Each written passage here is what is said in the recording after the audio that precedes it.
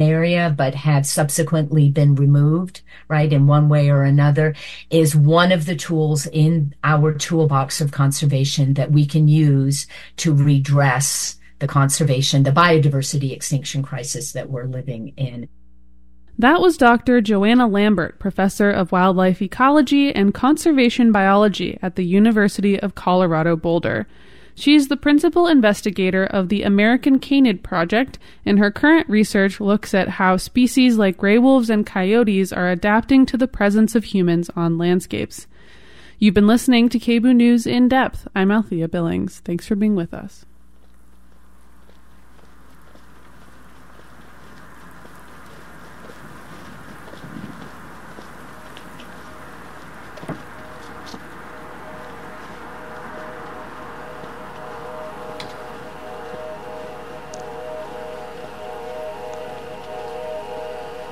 You are tuned in to KBOO Portland on 90.7 FM and streaming on the web at kboo.fm.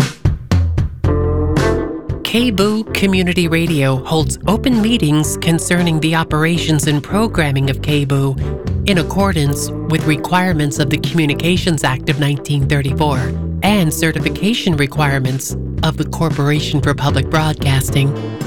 Information about KBOO Community Radio's open meeting policy is available at our website at kboo.fm. The Engineering Committee meets on the first Thursday of the month at 7 p.m. This month's meeting will be held online through a public video conference. A public link and phone number to attend the meeting can be found on our website at kboo.fm. Please visit our website to verify if a meeting is being held. Hey KBOO listeners, KBOO cut through the clouds during our end-of-year campaign thanks to support from listeners like you. When we meet our campaign goals, we can continue to bring you colorful, radiant rays of radio. Thank you, and keep tuning in for unique music, cutting-edge news, and transformative public affairs on the airwaves. K-Boo. To you, the 9-to-5er, just making your way home. To you, the all-night driver, out in your cab alone. To you, waiting for lunch break, as the minutes drag so slow. Take courage, turn the volume up, it's Labor Radio. Good evening and welcome to Labor Radio of the Working Class, by the Working Class, for the Working Class.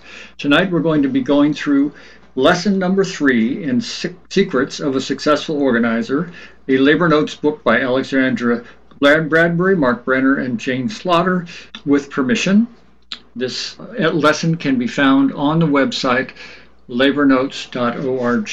Secrets of a Successful Organizer, Lesson 3, Map Your Workplace and its leaders. You've learned the art of one-on-one conversations. You've recognized that you don't need to recruit everyone at once and gotten past the assumption that nobody cares.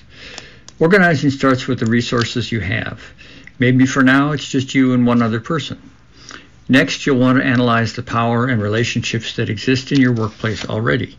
One of the smartest ways to start is by drawing up a comprehensive picture of your workplace. Understanding who does what where, including management, is your first step to shifting power. People are already organized. Your workplace may feel like a disorganized mess, but the truth is you're not starting from zero. There's organization there already, though it might not have anything to do with the union. Are there carpools, for instance? Family ties? A rumor mill? If John didn't show up for his shift, who would have his number and call him up and find out if he was okay? If Monique came out of the supervisor's office in tears, who would meet her in the break room to give her a hug and ask what happened? People are social creatures who form bonds anywhere we go. But it's especially true in a workplace where we're under pressure and relying on each other to get things done. We get to know each other's strengths and weaknesses, size up who we can trust. We figure out ways to pass around important news. So your next task is to find and build on the organization that's already there. First, you'll need to map out the many existing networks, and then you'll begin to knit them together into your union network. Tapping into existing groups. Every workplace is organized at least two ways: the way management has designed things and the way workers themselves organize. You should understand both.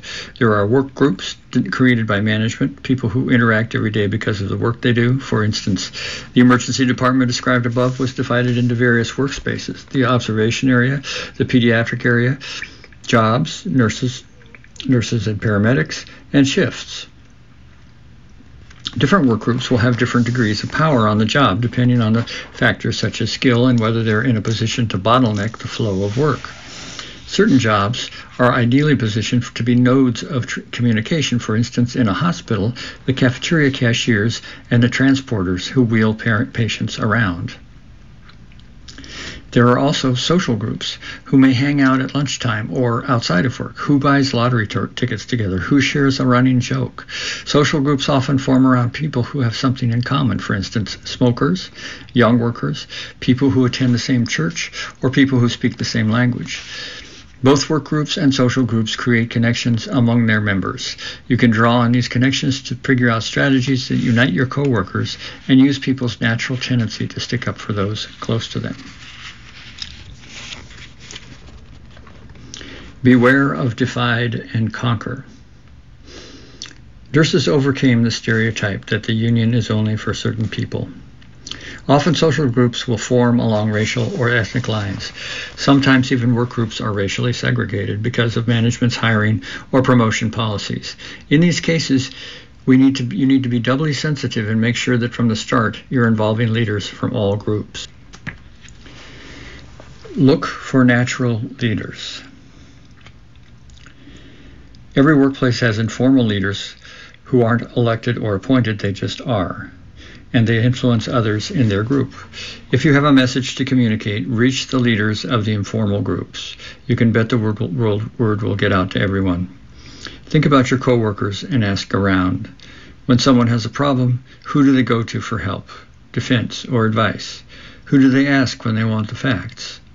Who do they trust, respect, admire? Certain names usually come up over and over. In one hospital, a certain nurse was known on the floor as the mayor. Don't just ask, watch. Organizer Ellen Norton suggested that you observe carefully when people are together. We look for workers who can answer coworkers' questions. We observe the dynamics in the room. Who responds? Who defers to whom? Who understands the union? Who understands what the boss is doing? Is everyone mentioning a worker who is not present? I want to meet that person. We also look for people who are good judges of their coworkers. How well did they describe their coworkers' interests and concerns before they brought them to the meeting? When management goes on the offensive, who responds in a way that educates her coworkers? Who is able to soothe their fears afterward? Fundamentally, a leader is someone who has followers. That means there are others who will take an action, sign the petition, wear the sticker, attend a rally, join the strike when this person asks. There are usually multiple leaders in a workplace, often tied to the many work and social groups. Different leaders might have sway among the younger workers, the moms, the basketball players, the people who work in a certain department, or the night shift. There might be leaders of different social cliques. Someone might have just one or two followers. What if you're not the leader? You probably aren't, at least not for everyone. Maybe your friend Ann follows your lead, but you sense that Ben doesn't trust you. You've noticed he always waits to see what Carlos is going to do. That doesn't make you a failure. On the contrary, you're thinking like an organizer. You've spotted another possible leader. Carlos. Here's another story. Finding leaders in a meatpacking plant. In Lesson 1, you read how stewards in a meatpacking plant in Pasco, Washington, organized their coworkers to resist harassment. But to do that, the core group of activists first had to find and recruit the natural leaders. Maria Chavez was at the meeting where potential leaders were discussed. We drew a map of the plant and made a list of all the production lines, she said. We sat down by lines to choose volunteers. The job of the volunteers was to inform people on their line, to distribute flyers, invite them to meetings, and answer their questions. Our goal was to have 3 volunteers on each line, said her coworker, Maria Martinez. A line could have 20 to 40 workers. We looked for people who didn't let management push them around, and for people who had a good way of expressing themselves and speaking out. That didn't mean we were looking for the loudest or the pushiest people. Some of the best leaders had a really quiet way about them. We looked for people that management respected and that workers respected. Martinez also looked for people who weren't disciplined often. When you see a person like that speaking up, she said, you think there must be a real problem going on here. Also, it was harder for management to retaliate against members who were known as good workers, hard workers, and with good records. Once they had their list of potential recruits, Martinez, Chavez, and the other planners divided up the list and began holding organizing conversations like the ones described in Lesson 2. They sat down with each one in the cafeteria and asked how she felt about work, giving her a chance to express her frustrations. I'd explain what we were doing, Martinez said, that we were building a network to get people together to try to make changes. She would invite the person to a meeting of other volunteers. That's when we started to lose our fear, said Chavez. At those meetings, we saw that we weren't alone. We had a plan for working together to achieve something. Bring the leaders together as a team. Remember the bullseye model from Lesson 1. The people who already have followers are the ones who you want to draw into your core group of organizers and the next circle of activists. These are the people you should spend the most time with. Go out of your way to get to know them. Have good organizing conversations where you mostly listen, learn what they care about, and help them develop the organizing attitude. Time spent with these leaders will pay dividends. As your organizing continues, you will always be on the lookout for new leaders. In an organizing drive, Norton said, we constantly build the organizing committee throughout the campaign. We might give one committee member unsigned union cards, but another coworker brings the signed cards back. That's a potential committee member who gets their coworkers to wear buttons, come out to leaflet, or march on the bus. They are committee members. Most people are both leaders and followers. The union president might look to one rank and filer to be his tech guru and another to navigate city politics. Someone might be acknowledged leader of her work group, but also always follow the lead of the chief steward. Each individual leader doesn't need to know how to do everything, but a team of leaders together can combine the qualities that will make your campaigns succeed. The strength of any core group will depend on how many people look to its members for leadership. If there are holes in your core group, there will be holes in your participation. For instance, if no respected leader from the night shift is involved, don't be surprised when you can't get many night shifters to join the sticker day. Here's a box at the bottom of the page. The 1 to 10 rule. A strong organizing team should include leaders from every department and shift, and from every social group. Aim for one core group organizer or activist for every 10 workers. For instance, in a department of 30 workers, you want 3 activists, ideally not just any 3 people, but the 3 most influential leaders representing different work or social groups. Leader versus leader. Here's a story. On one hospital unit, organizer Marcia Niemeyer recalled a classic divide. Everyone is angry at the horrible manager, but the high seniority nurses have found ways to manage it. The low seniority nurses bear the brunt of the manager's abuse, so they want to do something. Tensions flared up when a nurse filed a complaint against 5 co-workers. 2 leaders among the less senior nurses wrote up a petition defending them. Niemeyer coached the young women by phone on how to begin gathering signatures. I worked with them because they were responsive, fast, and anxious to do something, she said. All good reasons, but not enough. The missing ingredients was buy-in from senior nurse leaders. The first day went well, but after the petition was handed off to the night shift, a senior nurse took it, refused to sign it, and held it all night so he could talk it over with another nurse who was considered the day shift leader. The 2 men were frustrated that they hadn't been consulted first. They thought we should have met first as a unit and come up with a plan of action, Niemeyer said. They were right. On the other hand, one of the female nurses who started the petition was upset, and she was also right, that even though the day shift leader should have been consulted, he could have respected the initiative and asked to consult or regroup instead of killing the whole thing. The snafu reflected the division between more or less senior nurses, and perhaps between men and women too. The young nurses discovered that some of their coworkers would follow their lead, but others wouldn't. We had different leadership structures in this one unit, Niemeyer concluded, and hadn't done enough to bring them all together. As a result, we lost momentum and that organizing opportunity died down. But we debriefed, we learned, and those leaders are back up and running with new skills. It's not the loudest person.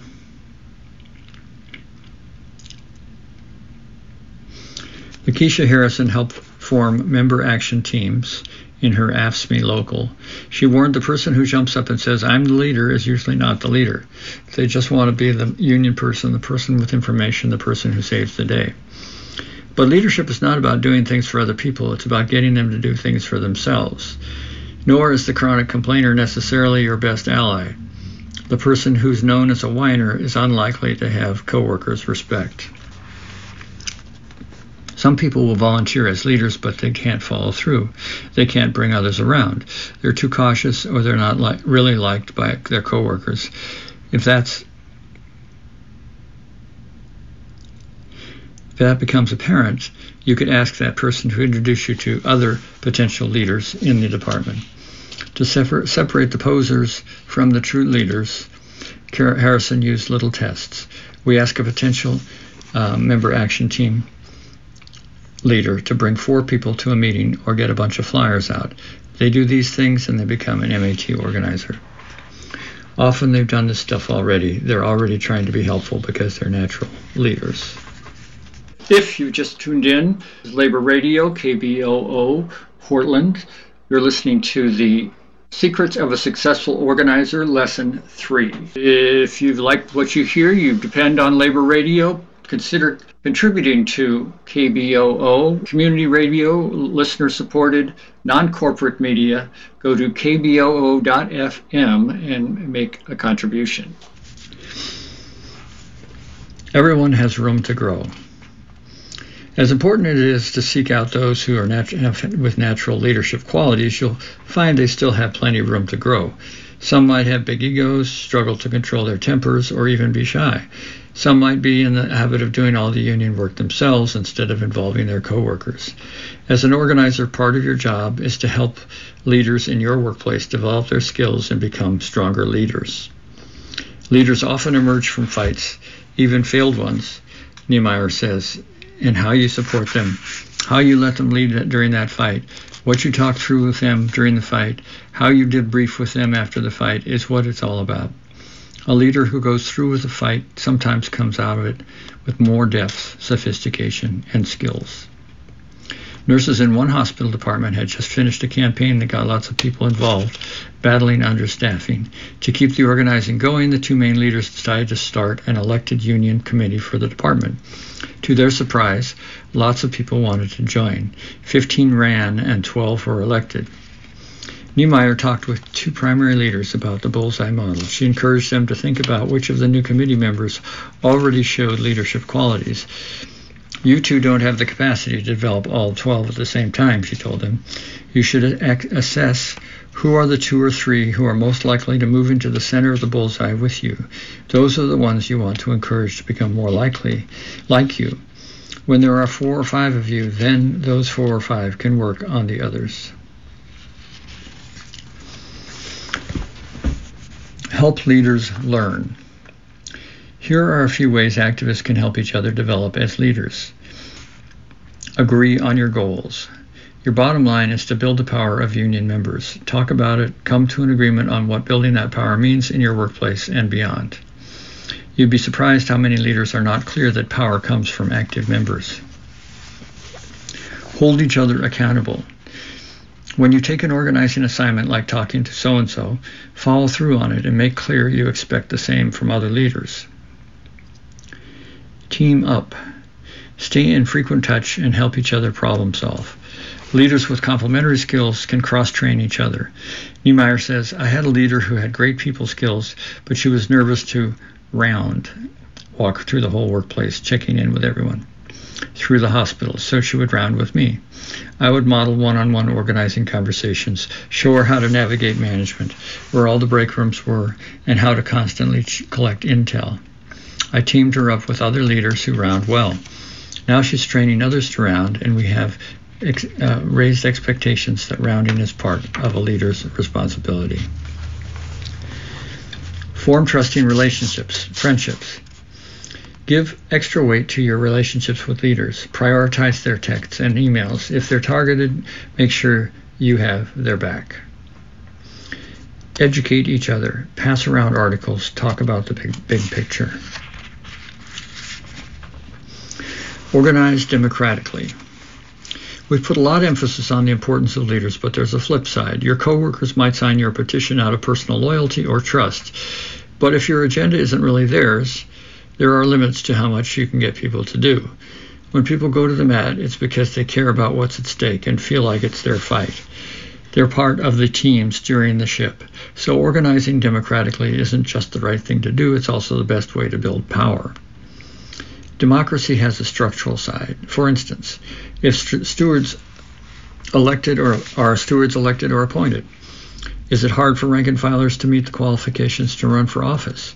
You can push to change these kinds of rules in your union's bylaws. But democracy also goes deeper than what the bylaws say. It's about who's making the decisions, from the shop floor to union-wide activities. People can tell when they're in charge and when they're not. If you're going to ask people to take big risks, you better make sure they're part of the process to get there. The rank-and-file reformers who were elected to lead the Chicago Teachers Union in 2010 took this principle to heart. Once they won office, they didn't let everyone go home and let them handle things. They pushed for more involvement, more debate, more discussion. Sometimes that debate was rough and tumble. Sometimes it took a lot of time. A majority didn't necessarily agree, yet everything the new leaders were putting forth, risky tactics, untested strategies like parent alliances, and the need to build toward a strike.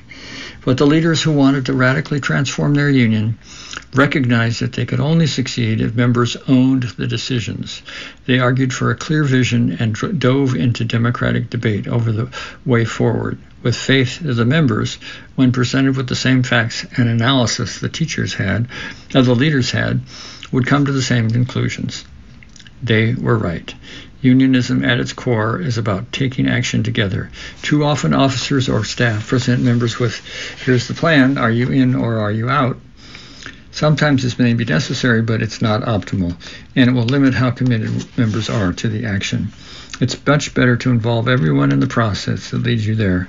The choice to be in or out evaporates when everyone was in from the beginning. Democracy means everyone. In a democratic union, every member should be able to participate. For instance, read the contract, attend meetings, vote in elections, regardless of whether he has a disability or what language he speaks. It might take organizing to push your local to add a wheelchair ramp, translate materials, or provide interpreters, but it's worth the effort. The union will be stronger when everyone can be involved. After the food and commercial workers began providing simultaneous interpretation between English and Spanish in meetings of its meatpacking division, workers came up and said, I've been coming to these meetings for years, and this is the first time that I understand what was being said and what was going on, according to Melinda Thielen of the union's Health and Safety Office. The best practice is to conduct meetings in both or all languages so the non-English speakers aren't singled out. That's how they run workshops at Workers United, a union that represents retail and factory workers in New York and New Jersey. Some parts are in Spanish, others in English, and simultaneous interpretation goes both ways. Service Employees Local 26 in Minnesota does the same thing, asking anyone who speaks only one language to wear an interpretation headset. Those who speak only English experience what it's like to have to use interpretation too. This setup puts members on a more equal footing. Sometimes we think we'll just talk at people in their language, and that's good enough, says Thielen, but every good trade unionist knows a huge part of our job is listening to people, trying to make sure it goes in both directions. Qualities of a good organizer. Effective organizers are good at their jobs and respected by people they work with. They have the trust of their coworkers. Their opinions carry weight. When they offer advice, people listen. The best organizers are motivated by a strong sense of justice and clear principles. They're responsible, honest, and compassionate. They're confident, even courageous. Organizers must be good listeners. They know you don't have to be the most vocal and to have the biggest impact. They bring people together, welcoming new coworkers on the job and looking for ways to involve every member. Organizers move people to collective action. They don't just solve problems alone. They equip their coworkers to solve problems together. They put the interests of the group first, ahead of their individual concerns. They don't operate as lone rangers. They respect group decisions. Good organizers are knowledgeable about their contract, but not afraid to admit when they don't know the answer. They can stay cool under pressure and handle stress and conflict. They're willing to stand up to management, and they can inspire others to stand up for themselves as well. Make a map to guide you. Drawing a map will help you bring the work groups, social groups, and other leaders to light. This visual tool will help you and your fellow organizers pool your knowledge to see who's where, who looks up to whom, who hangs out with whom, and who's facing the same problems. A map can help you set up a member-to-member network or identify where more stewards are needed. Most important, maps make power relationships visible. Making the map should be a group effort. You'll find it useful at any stage of organizing, whether you're a long-standing committee in a mid-campaign or a group of would-be organizers just thinking about how to get started. Because it's visual, the map can aid communication even when not everyone speaks the same language, and it's fun. Can you get a list? It's best to work from a list of all employees in your workplace or department, whatever you're mapping. Otherwise, it's surprisingly easy to forget people, especially those who you don't work closely with, part-timers or those with unique jobs. Maybe you can get this list from your union office, especially if you're a steward. If not, is there a list at work you can discreetly copy and take a picture of? The boss may distribute an emergency phone list or post a schedule. Be resourceful. Exercise. Draw your workplace map. You'll need butcher paper, color markers, sticky dots. Start with the physical space. First, use a flip chart or large sheet of paper and a black marker to outline the area or building, showing entrances, exits, and windows. Label the offices, production lines, storage areas, shipping and receiving docks, lunchrooms, and bathrooms. Add details such as machines, desks, water coolers. If the building is large, make maps of different areas. Be sure the map is large enough to show information clearly. Add motion. Draw the flow of work or production and or the paths that different people make through the space regularly in different colors. Are there spots where the flow of work tends to get bottlenecked? These could be important pressure points. Who works there? Are there places where people congregate, like the break room or the proverbial water cooler? These could be good places for outreach conversations or group gatherings. Add all the people. Sticky dots work well to represent workers. You might use different colors to indicate supervisors, union activists, various jobs, or shifts. Mark the dots with initials or names. Exercise. Map out how people connect. Mark the groups. Draw a circle around the people who form each work group and each social group using different colors. If members of a group are scattered all over, indicate them in some way, such as with a certain color or check mark. Who works together? Who are all the smokers? Who carpools together? Who are the Spanish speakers? As you identify groups, discuss them. How does this group relate to management? What are the biggest problems affecting this group? Keep your observations respectful and factual, not gossipy. The idea is to find insights that will help you organize with these coworkers, not repeat stereotypes or gripes about them. Mark the leaders. Indicate each group's leader with a corresponding color. Who is the main leader in this group? Are there other leaders in this group? Map out union support. Who's part of your organizing team so far? If there's not a formal group, choose some criteria. Who gathered signatures on the latest petition? Who's helping to make this map? Who also marked the wider circle of union supporters? Who signed the last petition? Who's a dues-paying member? Exercise. Analyze your workplace map. Discuss your map. You now have a great deal of information about interactions in your workplace. This is a good place to stop and ask yourselves, what do you see? Even when people know their workplace well, the map will help them see it with new eyes. Ask open-ended questions. What's going on here?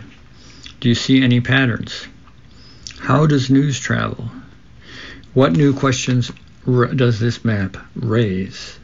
The stories that come out will be about issues that are bothering people. Keep adding to the map, marking which workers are being harassed by management, for instance, and which are facing layoffs. If the map gets too crowded, start tracking the information another way. Use your map to identify areas and leaders to focus on. Making workplace dynamics visible puts valuable information on the table. See this group over here, the one that we've never had contact with? Who can talk to someone in that group?